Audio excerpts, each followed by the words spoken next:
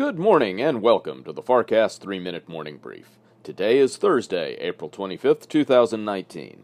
From Washington, D.C., I'm Harry Jennings. U.S. markets traded near the break-even line on Wednesday, but ultimately could not add to Tuesday's record highs for the S&P 500 and NASDAQ. Markets lost about 0.25% in value. For the day, the Dow dropped 59 points to close at 26,597. The S&P 500 dropped 6 points, closing at 2927, and the NASDAQ shed 18 points to finish at 8102. In headlines, former Vice President Joe Biden ended months of speculation and officially launched his candidacy for the presidency in a 3.5-minute video posted this morning on Twitter. In early polling, Biden leads the large and diverse field of Democratic candidates. In economic news, today is the busiest day of the busiest week of earnings season. Almost 300 publicly traded companies report today. Notably, industrial giant 3M reports before the bell, and Amazon after the close.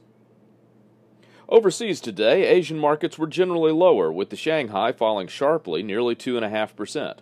Hong Kong's HSI was down 0.8%, but Japan's Nikkei went against the trend, gaining 0.5% in value. European markets fell sharply after the opening bell, but have retraced some of those losses in morning trading. At the lunch hour, the All-Europe Stock 600 is down 0.1%. The French CAC is likewise down 0.1%, and London's FTSE down 0.25%. The German DAX is again the strongest of the major European indices, trading in line with yesterday's close. In commodities, oil prices are higher after a pause in their rally yesterday. Currently, West Texas Intermediate is at $66.19 per barrel, a gain of 30 cents from yesterday's final settlement. Gold prices are unchanged at $1,279 per ounce.